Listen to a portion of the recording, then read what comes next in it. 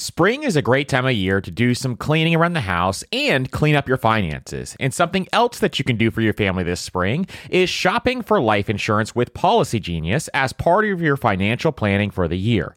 Getting life insurance today means you'll have peace of mind so that if something were to happen to you, your family can cover expenses, things like mortgage payments, credit card payments, car loans, or even college costs.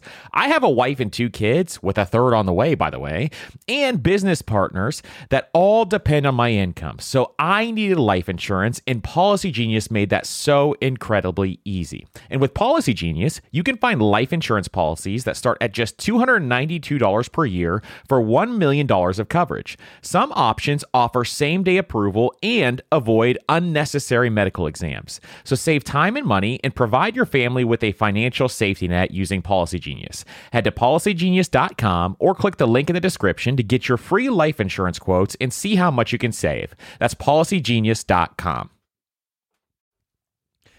One of my favorite ways to invest is real estate, but not everyone wants to handle tenants and toilets. Enter Fundrise. They make it easy to invest in real estate with their flagship fund. Now, as always, you always have to carefully consider the investment objectives and risks of the Fundrise flagship fund before investing. But right now, demand is dropping and prices are falling, even for many of the best assets. And the Fundrise flagship fund plans on going on a buying spree, expanding its billion-dollar real estate portfolio over the next few months. You can add the Fundrise flagship fund to your portfolio in just minutes, with just as little as $10 by visiting fundrise.com/PFP.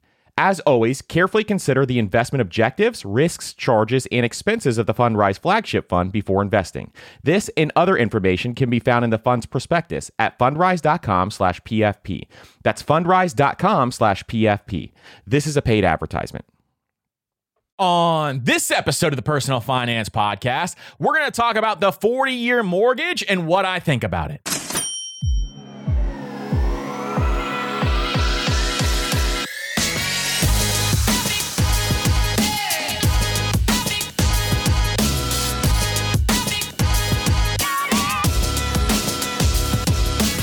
What's up, everybody, and welcome to the Personal Finance Podcast. I'm your host, Andrew, founder of MasterMoney.co, and today on the Personal Finance Podcast, we're going to be talking about the 40-year mortgage and what I think about it. In addition, we're going to go through a bunch of other money Q&A questions as well. If you guys have any questions or want to leave me a money Q&A question, make sure to hit us up on Instagram, TikTok, or you can shoot me an email on the Master Money newsletter. And follow us on Spotify, Apple Podcasts, or whatever podcast player you listen to this podcast on right now. And don't forget to leave a 5-star rating and review on Apple Podcasts or Spotify. I cannot thank you guys enough for leaving those 5-star ratings and reviews. So today on Money Q&A, we are going to be going through 3 different questions for you guys. So these are 3 questions that I've been getting a lot of questions coming in for these. So the first one is, should you consider a 40-year mortgage? And we're going to talk about, should you consider it for your personal residence? And we're also going to talk about, should you consider a 40-year mortgage if you're going to use it on a rental property? And these are 2 very different things, so really excited to dive into that one. Number 2 is how to transfer your Roth IRA from one brokerage to another. So there's a specific kind of way to transfer it where it has way less headaches. We're going to talk about that here today in this episode. And then lastly, how to decide if you should take Social Security early. We've been getting a lot of questions on Social Security, so I'm going to talk about how you should think about this. And we're going to talk about the math behind this on how you should figure out if you're going to take Social Security. So really, really excited about this episode. We are jam-packed with information on this one. And if you want to see some of the stuff we're talking about, make sure you check it out on YouTube, as Andrew Gincola on YouTube is where we have all of our podcasts, and we have our YouTube content as well if you want additional content. So you can watch me on YouTube there if you want to see some additional visuals as we talk through some of this stuff. So without further ado, if this is something you're into, let's get into it.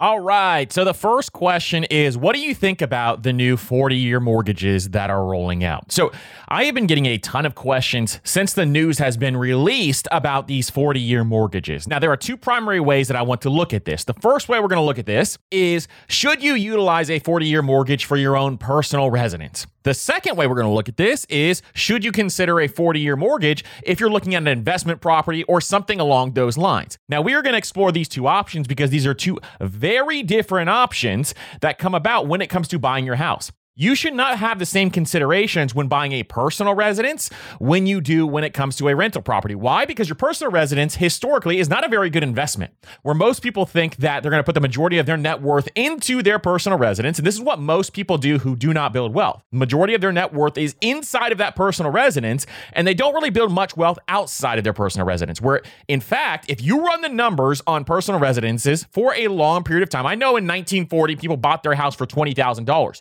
but the rate of return based on what they purchased that house for is still not very good. If you look at it historically, it's going to be a 2 to 4% rate of return because you have to look at the total cost of ownership. And the total cost of ownership means that you're factoring in everything, not just your mortgage payment, but everything else that's also involved with buying a house, meaning your interest, your insurances, home maintenance, which is the massive one that people don't talk about, capital expenditures, things like replacing your roof or your AC. All of that stuff is cost that's baked in. And really, 2 to 4% rate of return is typically what you get with your own personal residence. This is why I always say there's nothing wrong with renting if you run the numbers and it makes sense. Instead, you should rent in a lot of situations, especially if you don't know what you're going to do in the near future. You should be renting because if you buy a house, you want to stay in that house for a long period of time. Now, why does this all matter when it comes to the 40-year mortgage? Let's break this up with your personal residence first. The first thing is, I don't love a 40-year mortgage for your personal residence. I don't think you need to draw that thing out for 40 years where you build zero equity whatsoever, unless your intent is to do something like a live-in flip or something along those lines. But still,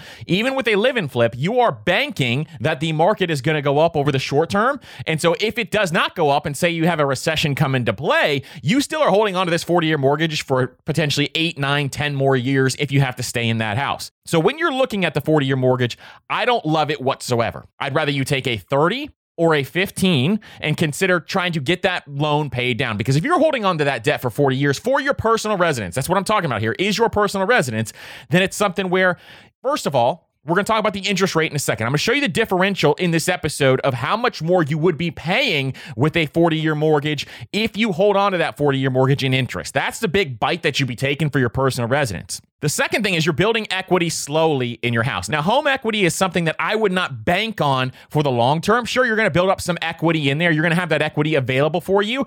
But at the same time, it's not at a great rate of return like we just talked about. So you're going to slowly build that equity, and it's going to be much, much slower than it would be on a 30 or a 15-year mortgage. In addition, it takes away from your opportunity cost. And you know, we are massive on opportunity cost here on the Personal Finance Podcast. We talk about it all the time. And this can be a multi-million-dollar decision in opportunity cost. If you make this switch, it's going to be at least 6 figures depending on what type of house that you buy. This opportunity cost is massive in the differential between a 30, 40, and 15 years. Now, you have a couple of options here. If you have to take the 40-year mortgage, you have a couple of options if you went this route. One of which is that you could get the 40-year mortgage and pay it down like a 30 or a 15-year mortgage, make extra monthly payments if you want to pay that down. But then you also have the option, if anything ever happened, that you could still have that low monthly payment.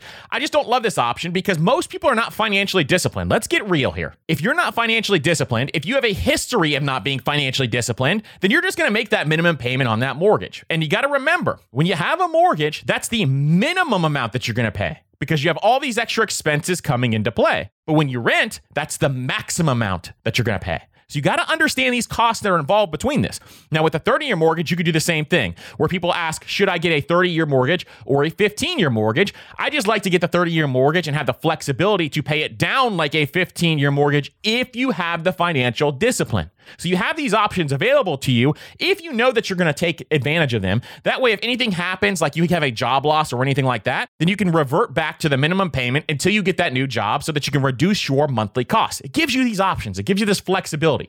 But if you don't have that discipline, drawing it out for 40 years is a very, very long time. Anytime we talk about 40 years and investing, people are like, I don't want to wait that long. Anytime we bring up 40 years on a mortgage, people are all in because their monthly payment is lower. This is the difficult piece with this. So you're going to draw out a 40-year mortgage, especially in interest rates like today. At the time of recording this, interest rates are very high. They're anywhere between 6 and 8%, which in our definition of high interest debt, that is high interest debt. Anything above a 6% interest rate is high interest debt in my book. So when it comes to that, you are taking on high interest debt for 40 years. It's a very long commitment that you have to take place when it comes to that 40-year mortgage. Now, let me show you the difference here, because if you only made those minimum payments, this is between 30 years and 40 years. If you're trying to make that consideration and you're thinking through this, say, for example, you bought a $300,000 house, okay? And that $300,000 house has a 6% interest rate, which is actually a low interest rate in the environment I'm recording it right now. So you have a 30-year mortgage. Your monthly payment is going to be right around $1,798.65 if you run the math. So your total interest paid throughout that 30-year mortgage is going to be right around $347,514. Massive amount of interest paid there over the course of 30 years. But if you take a 40-year mortgage, your monthly payment is going to go down to $1,618.72. So with the 30-year, your monthly payment was $1,798. And with the 30-year, it goes down just under $200, which is what entices people to do stuff like this. But what you do not want to do is make big financial decisions based on the monthly payment. People who are not good with money make big financial decisions based on the monthly payment. Oh, that car is only going to cost me $200 a month, but it's drawn out for 72 months. I'm going to go ahead and buy that car. This is not the way to make financial decisions. And hey, we've all been guilty of this before in the past. But you got to understand, the monthly payment has nothing to do with this. The total cost has everything to do with this. So you look at total interest paid on the 40-year mortgage, and it goes from $347,514 with the 30-year mortgage all the way up to $476,978 with a 40-year mortgage. This is a $129,464 difference that you pay in interest. You pay an extra $120,000 in interest just by having that house for 10 years longer. Now imagine what you could do with $129,000 if you invested those bad boys instead. It'd be a massive growth for you and your family to build that generational wealth. So trying to figure the difference between these two, I would rather you not go with the 40-year mortgage. I just think it's a difficult thing to do. Now, if you're in a situation, you want to buy a house, it's your passion, that's what you want to do, and you don't care about paying that extra interest there, more power to you, because money is there to bring you value. If that's what you value, and you've decided, I don't care about these extra costs, I can afford these payments, they are less than 30% of my net income, and I can afford these payments, and I still am going to be on track to build generational wealth, then fine. More power to you. Nothing wrong with that, because you ran the numbers, you understand the implications of what you're doing here, and you are at the point where you're like, hey, I can't find a house. I have a family that I want to build wealth in this certain area. I want to be in this certain area, go to these certain schools. This is the life that I want. This is my dream life. Then money is there to do that. That is more power to you. But if you haven't run the numbers and you're just taking it because of the lower monthly payment, that's where the problem comes into play. Another example here, because that was on a $300,000 house. Most of us know in most areas across the country, especially where I live, you can't get houses for $300,000 in decent areas. So let's say, for example, let's bump that up to $500,000 just to give you the same example. At a 6% interest rate between a 30-year mortgage and a 40-year mortgage with $500,000, if you had a 30-year mortgage, you'd pay $2,997.75 on a 30-year mortgage with a loan of $500,000, okay? So your total interest paid on that would be $579,190. In 40 years, your payment would be $2,697, okay? So your payment drops roughly $300 right around there. Your total interest paid would be $794,964. Your total interest paid would be more than the price that you actually took out for the loan on a 40-year mortgage. And the difference in interest would be $215,773. So you'd pay an extra $215,000 over the course of that 40 years just to have that 40-year mortgage to save your $200 to $300 instead of the 30-year mortgage. This is a deal I'm not willing to take in a lot of situations. Now, could you take a 40-year mortgage because you can afford the payments? It's less than 30% of your net income, but a 30-year mortgage is not, and then refinance later on? Sure, you can do that. But do you have the financial discipline to do it? That's the question you have to ask yourself, and you got to get real with yourself here. A lot of people try to convince themselves that they would, but really, really think about this. Would you actually do it? Because that is what truly matters, and that's what really it comes down to. You've got to know yourself overall. So on the other side of the coin, let's talk about real estate investing for a second here, because this is a totally different animal when it comes to your personal residence. You can see you're paying way more out of pocket, but when it comes to real estate investing, should you consider this? If you are a real estate investor, and you're looking for a way to cash flow more. You care about cash flow more than you do about appreciation or equity buildup or all these other things. You want the cash flow so you can retire. Say, for example, you ran the numbers, figured out, hey, I need X amount of dollars in cash flow every single month, and so I just want this cash flow number to go up so I can be financially free. A 40-year mortgage may be a great consideration for you. Here's why. Let me explain why. Because when you get a 40-year mortgage, what's going to happen is every single day, instead of you going to work and waking up and paying down that mortgage like you do with your personal residence, your tenant gets up and goes to work every single day. They have to deal with their boss every single day, and they drive through traffic on the way home, come home and are exhausted every single day, and they are paying down your mortgage based on the work that they are doing. That's the reality of what a rental property truly is. Somebody else is paying down your loan for you, and you are building wealth based on them paying down that loan instead of you doing that. So when that happens, if you care more about cash flow, then a 40-year mortgage may be a great consideration because it may allow you to cash flow an extra $100 to $200 per month, depending on what type of property it is. And if it's a larger property, a multi-million-dollar property, then maybe you can cash flow even more. So this is a great consideration for people who are interested in becoming landlords because you have lower monthly payments, number one. So those monthly payments are reduced, meaning you cash flow more every single month, meaning you could build up either a bigger bankroll to maintain that property. You could take that cash flow and fund your lifestyle. There's a lot of different things you could do with cash flow. But in number two, it increases the affordability of what you can actually offer that property for. So maybe you can be more competitive with your rental rates because of that, which will help out tenants when they're looking for properties. Because a lot of people who buy new properties are forced to increase these rents because when they increase these rents, they have these monthly payments that they have to keep up with. So you may be able to have a more affordable property for tenants out there, which is going to help them out. You may be able to qualify for more loans because you have a lower debt to income ratio because the amount that you're paying each month in debt, it may be helpful in that situation. And you have increased flexibility. If you want to pay this bad boy down faster, you absolutely can if you build up that cash bank and just want to start paying it off faster. But if you have a couple of properties on 40-year loans, you could increase your cash flow with multiple properties or multiple units, hundreds of dollars a month, if not thousands, depending on what type of property it is. So in that consideration, a 40-year mortgage on the rental property side would be desirable for some people who are interested in cash flow. But on the personal residence side, it's a very different ballgame. And as you can see, this is the difference between the two, is that either you're paying down on that interest rate or somebody else is paying down on that interest rate when it comes to rental properties. So that's where you got to think through some of these notes and how you're going to build them up. Now, obviously, with rental properties, there's other ways to get financing. The best way is seller financing, in my opinion, but there's so many other ways. But if you have to go out and get a mortgage, this is going to allow you to cash flow that much more. So I do like that side of it when it comes to building up some of this equity and some of this wealth. So consider that, and you can still pay it down faster if you want to, if you're looking for cash flow. If you're not looking for cash flow, you're trying to build up a ton of equity and you want to have all these different properties and you want them paid off. That's a great goal to have, but if that's your goal, then a 40-year mortgage probably is not in your best interest. But if your goal is cash flow, you're trying to reduce the amount of costs that you have surrounding a property so that you can cash flow more, then that would be a consideration that I would definitely think through, especially if you have a long time horizon. Now, if you don't have a long time horizon, then maybe shortening that loan would be much better off so you can get that paid off. But if you have a long time horizon until retirement, if you're younger in your 20s, maybe your 30s, then considering that could be a great option for you on some of your rental properties. All right, so one of the hardest things about managing your money is figuring out where it's all going. And most of us are trying to save for several goals at once, which can feel like a daunting task to see if you're on track or even on pace to accomplishing your goals. But there is a tool that makes it so much easier, and it's called Monarch Money. They help you track your money flow without taking a ton of time and energy.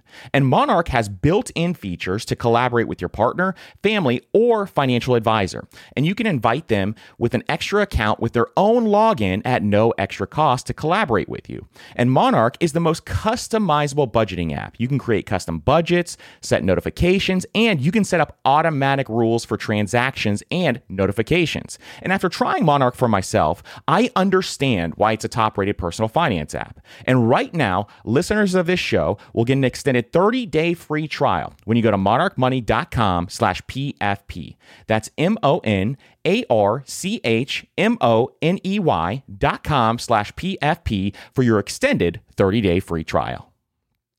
The key to winning in any business is making sure you have the right business partner. An example is Procter & Gamble or Ben & Jerry. But what about the perfect partners when it comes to growing your business? That's you and Shopify. Shopify is the global commerce platform that helps you sell at every stage of your business, from launch your online shop stage to the first real life store stage, all the way to did we just hit $1 million stage? Shopify is there to help you grow. And most people know one of your biggest struggles when it comes to starting an online business is finding new customers, and Shopify can help you do that. And what I love about Shopify is no matter how big you want to grow, Shopify gives you everything you need to take control and take your business to the next level. So sign up for a $1 per month trial period at shopify.com/PFP, all lowercase. So go to shopify.com/PFP now to grow your business, no matter what stage you're in. That's shopify.com/PFP.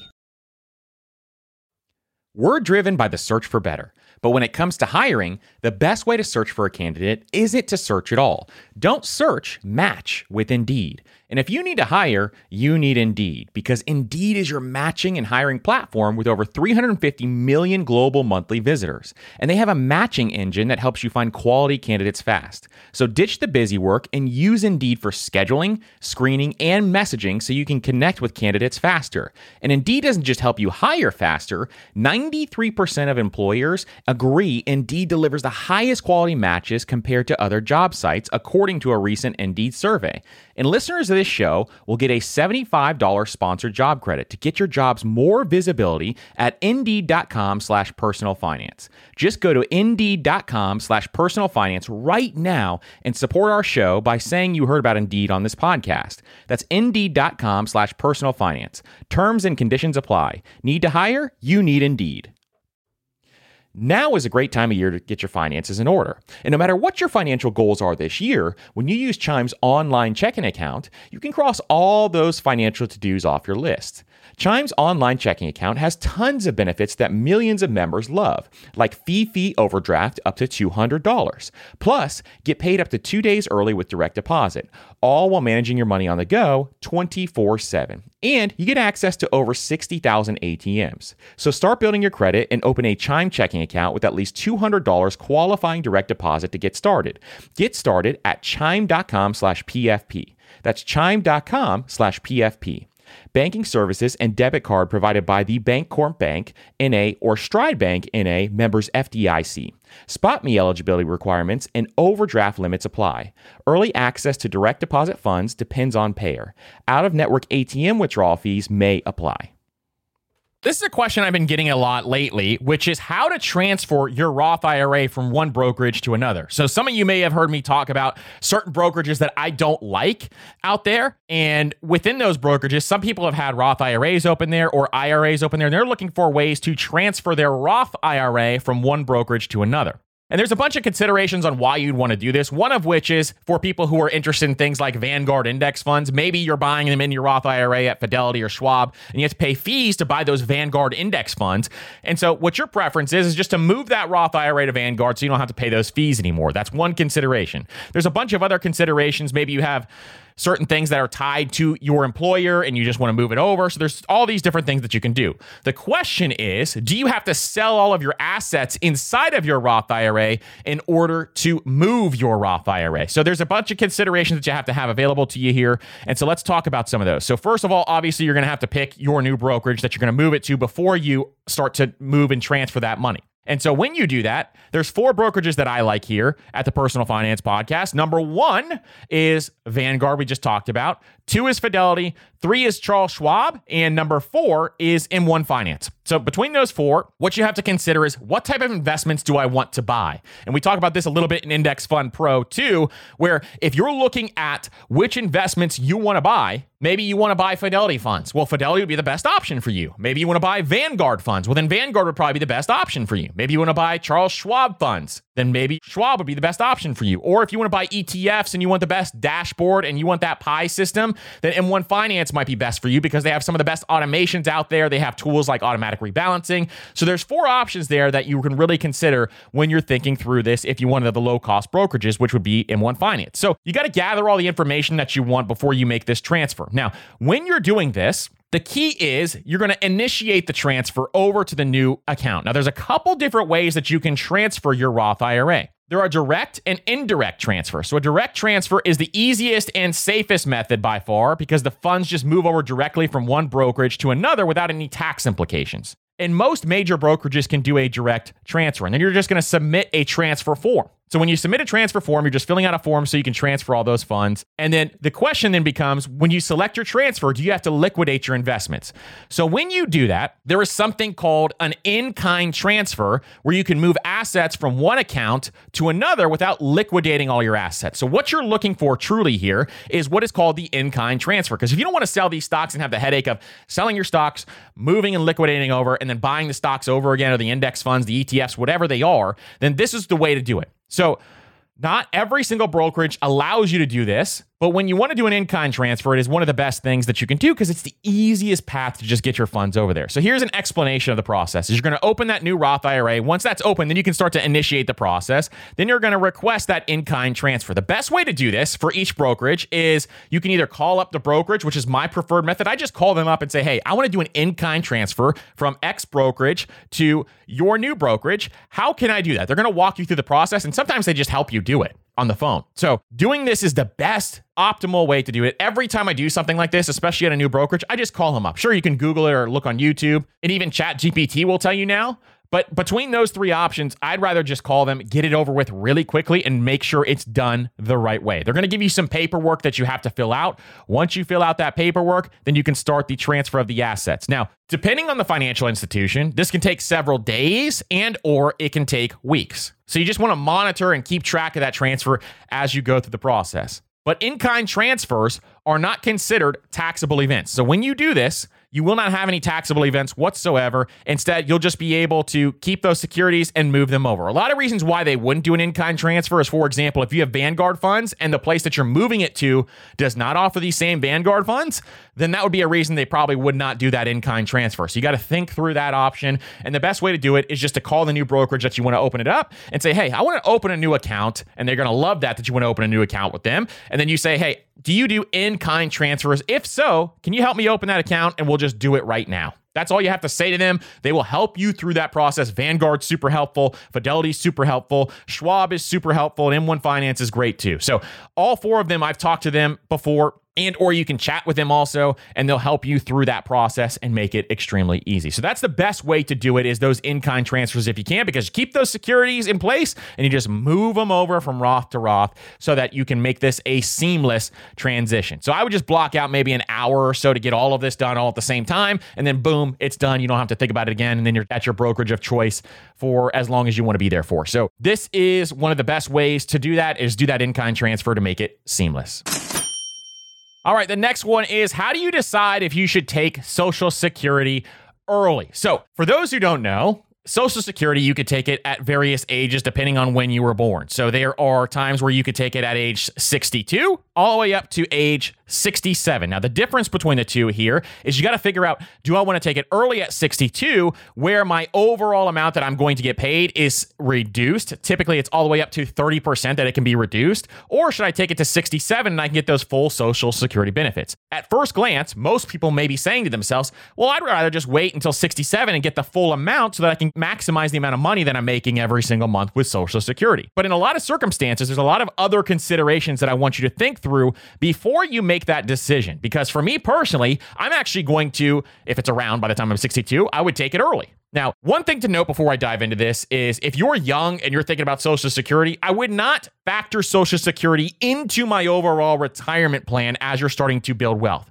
Just add it as icing on the top when you get to that age. Instead, people have been saying Social Security is going to go away for decades and decades and decades. It's still here right now. We don't know what's going to happen in the future. So what I would not do is depend on it for your retirement. Instead, it's only usually, $1,000 to $2,000 anyways. So what I would do instead is I would build up my own wealth and rely on that. And then Social Security could be amazing icing on the top, where if you get it, by the time you're at retirement age, that could be your vacation fund or your fund money or whatever else you want to do with it when that time comes. So here's what we're going to consider as we go through this process with Social Security is there are a bunch of pros and there's a bunch of cons to taking it early. Pros are, if it's going to help you retire early and you get that freedom, then obviously you want that extra cash flow and you can retire right now if you start taking that Social Security. That's a great reason to take it because you get 5 years of your time back, and time is precious. Once you get to the age of Social Security, you want to make sure that you are maximizing the amount of time that you are utilizing.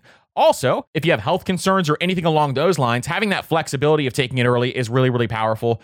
And you want to figure out the break-even point because there is math, and we're going to talk about this here in a second, that when you do this math, you're going to figure out what is my break-even point? At what age do I have to be to break even? Because if you live for a very long time, then sometimes it makes more sense to take Social Security later.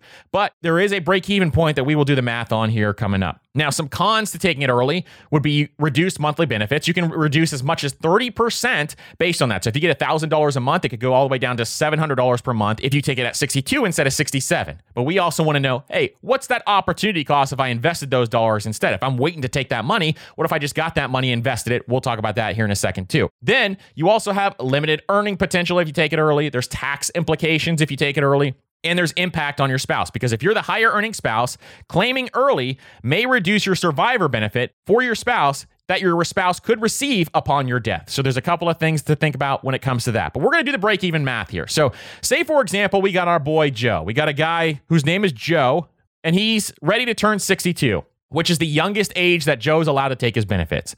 So his full retirement age is age 67. Now, this is a very common situation. For most, this is the case. And if he waits until then, his benefit would be $1,000 per month at 67. I'm making the math super easy right now for you, boy. But he was thinking of starting right away. And at 62, he would receive 30% less or $700 per month. During those first 5 years, Joe would have a grand total of $42,000 in benefits if he took it at age 62. But if he waited till age 67, at what age would he need to be to come out ahead within this math equation here? So the math looks like this. What you're going to do is you're going to take the benefits that Joe would have received at age 67, which is $42,000 total dollars. From 62 to 67 to be $42,000, and divide that by what he would have forfeited each month by taking them early. So $300. So the difference between what he would actually forfeit is $300, and you get 140 months when you do this. So that's 11 years and 8 months beyond his full retirement age at 67,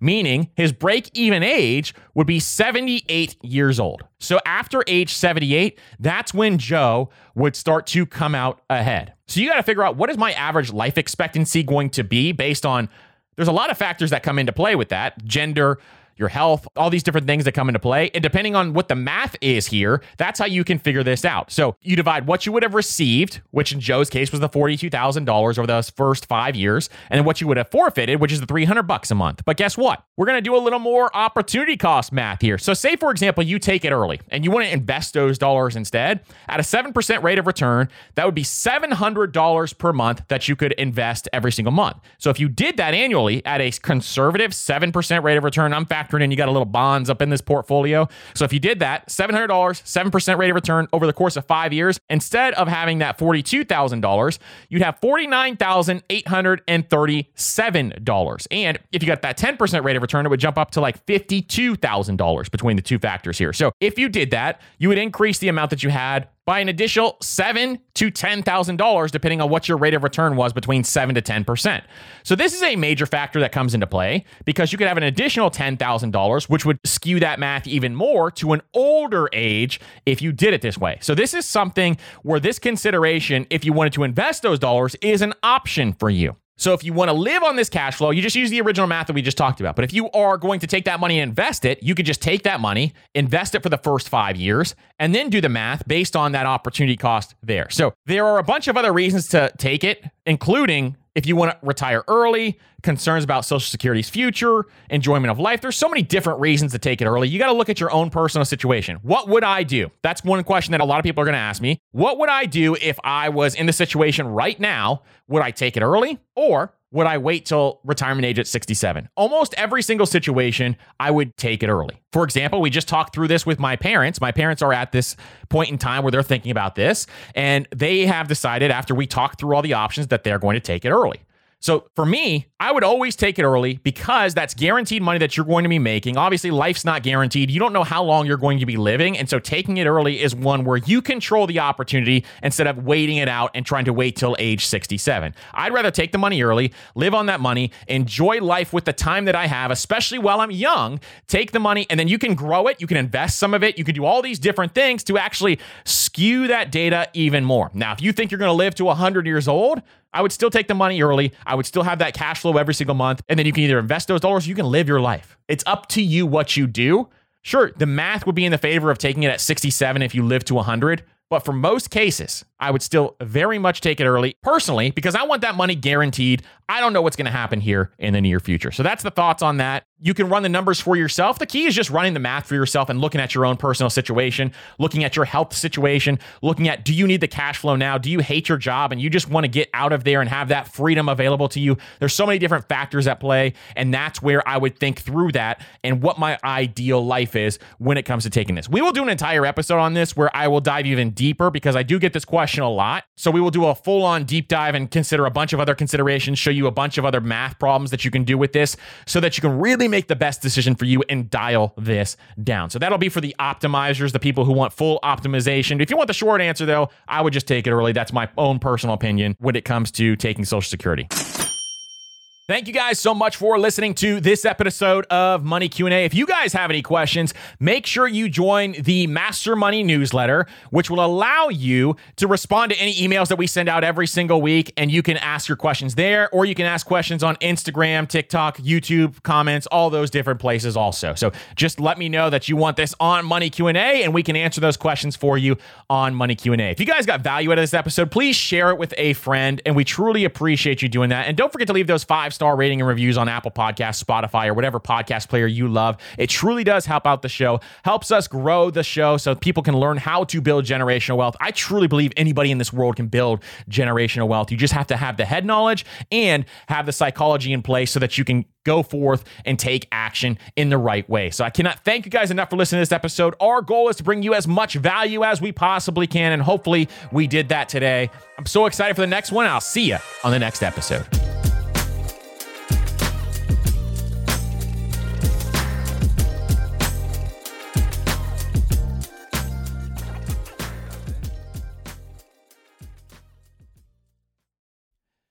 Everyone's heard the saying, you have to spend money to make money.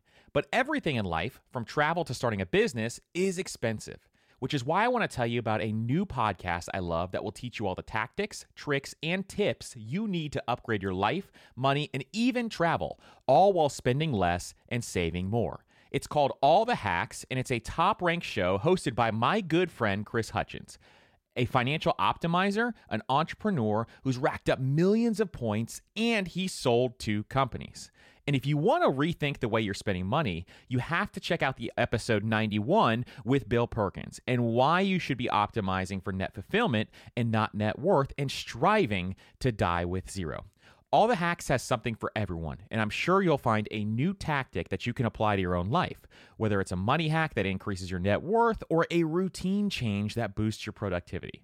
So check out All the Hacks. That's All the Hacks on Apple Podcasts, Spotify, or wherever you listen to podcasts. Your wallet will thank you later.